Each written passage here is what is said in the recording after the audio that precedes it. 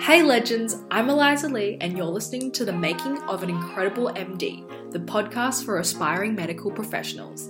Last season, we geared you up with a ton of different topics and ethical dilemmas to think about in the medical field. And on this season of the podcast, we're taking you behind the scenes of live MMI mock stations that we run for our students who are about to sit their med interviews. So stay tuned for a new station each week and hear a handful of our future med students give it a good old crack. Today on Station 7, we have one of our Hallard GAMSAT tutors and University of Melbourne examiners, Gabby, interviewing one of our aspiring med students, Cam. This is specifically a GEMSAT style station, so Cam was given 1 minute to read the station and only given 5 minutes to then respond. And today the station that Cam read was this: discuss an experience that allowed you to learn something important about yourself. Whenever you're ready, Cam. Nice. For me personally, the first situation that comes to mind was during my part-time job at the cinemas, which I'm still holding at the moment. A lot of the times I'm doing my jobs independently and I'm doing things by myself. Usually I'm tasked in a particular area and I'm quite independent in completing my everything that I need to do and all my responsibilities. That said, I did have a particular situation when we had a really big movie come out. And we got really busy. We had 3 or 4 times as many customers and people to deal with than we would normally. And I had to, go beyond my responsibilities and I had to reach out for help. Usually I'm quite capable, I'm quite independent, and I can finish things by my own accord. But I really had to ask for help from my supervisors, from my coworkers, to make sure that I was still able to finish the tasks I was assigned on time without having to compromise on qualities and things like that. So I think it's understanding, my own limits, my limitations, how much I can do and how much assistance I need to make sure that I don't fall behind. Okay, and what did you learn from this? So I definitely learned that because obviously in that particular situation, I tried to do as much as I could by myself first. Initially, I was a bit reluctant to ask for help, and I tried to do as much as I could independently, take on a few different responsibilities at once, and I found myself overwhelmed. And I learned that, I had to reach out to those around me and make sure that I had the correct, support structure and people able to give me advice and assistance when I needed it, not just to rely only on my own strength. Okay. How will this lesson help you succeed in your career?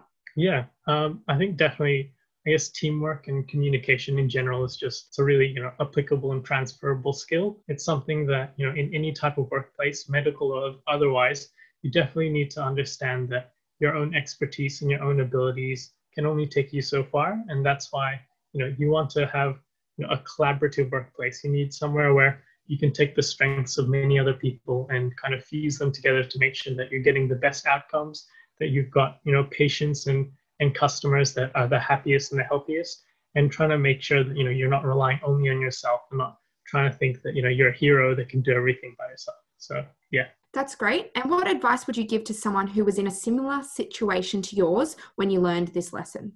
Yeah, I'd definitely try and encourage them to not make the same mistake as I did. Understand your limitations and reach out early, because I think it's really important to, once again, understand what you can and what you can't do. I think everyone's usually fixated on what they're able to do and how much they're able to accomplish, but not necessarily aware of where they might be lacking and where they might need assistance from other people.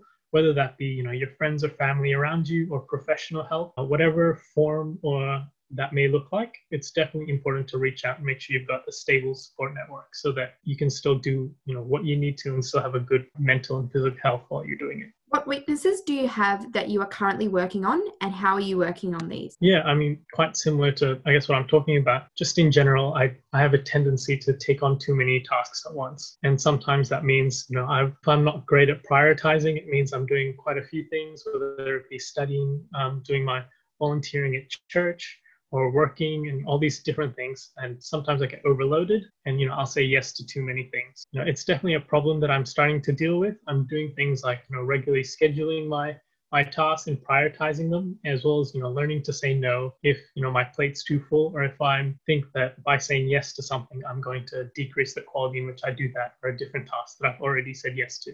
Okay, we have a little bit of time left. Is there anything else you'd like to add? Yeah, I think once again, just like to reiterate the fact that I understand that as learning and everything it's it's a constant journey, and it's not, something that, I expect myself to get instantly, but definitely by surrounding myself with, people who I know can support me in these types of endeavors, it'll definitely help me and help my mental health while I'm learning and improving myself. Okay, we've run out of time. Thank you for that, Cam. Bang on 5 minutes. Now over to Gabby for some feedback. Okay, that was quick, very quick. I'll just start by asking you how you felt you went. Yeah, I think I did okay. I think I will admit I usually struggle with some of these kind of personal, anecdotal type answers. I guess when I first looked at the prompt, I didn't have something that popped up immediately. So I had to kind of try and think of an example and kind of mold it around the question. But yeah, I think it'd be a bit better maybe if I had something a bit more, in mind, so I didn't have to kind of think on my feet a bit too as much as I did. I agree. I think with stations like this that are quite personal and asking about personal experiences, it is useful to think about examples before going into interviews. I'm not saying structure a response in any way and sort of memorize a response. Definitely don't do that. But just reflect on how you've gone, what experiences you've had in the past that may be relevant to things like teamwork, learning, self-improvement, all of that. Think about those experiences that might be relevant and might be interesting to bring up in an interview. Reflect on them, what happened at the time and what you've learnt from them and how that's changed your life. And that'd be a good way to prepare for interviews. But in terms of this specific station, I think you did quite well. You didn't waffle too much, which I think is easily done with stations like this. So that's good. And you managed to get through all of the follow-up questions, which is incredible in the time limit. So good job with that. I did get a little bit confused with your first description of the situation. So I understood what the context was, but I think it could have been explained a little bit better. And I think the key to doing well in these stations is really explaining the situation well. And the way to do that, I think, is to really structure your response. So I'm not sure if you've ever heard of the STAR method. Yes. A technique that everyone uses, but I think the reason why everyone uses it is because it's pretty good. And it allows you to get your situation out quickly and effectively without too much mucking around. And if you went to our free webinar the other week, I think Sarah ran through different styles of structures as well. If you think STAR is for you, you can watch that, or if you want a different technique, maybe give that a listen. But I think just following a more structured approach at the beginning would have helped the entire response. Yes. Yeah. And as well as just taking a breath. It's okay to just, before you begin and before you answer one of the follow-up questions, to just take a breath, think about what you're going to say before you say it. It's definitely a trap I fell into. I like to say word vomit and chuck everything I could at the marker, step back, breathe. But then going on, I stood on and identified your learning as well. And even if you could implement here sort of what you've learnt and how you've implemented it into your life as well, I think it demonstrates actual learning and reflection.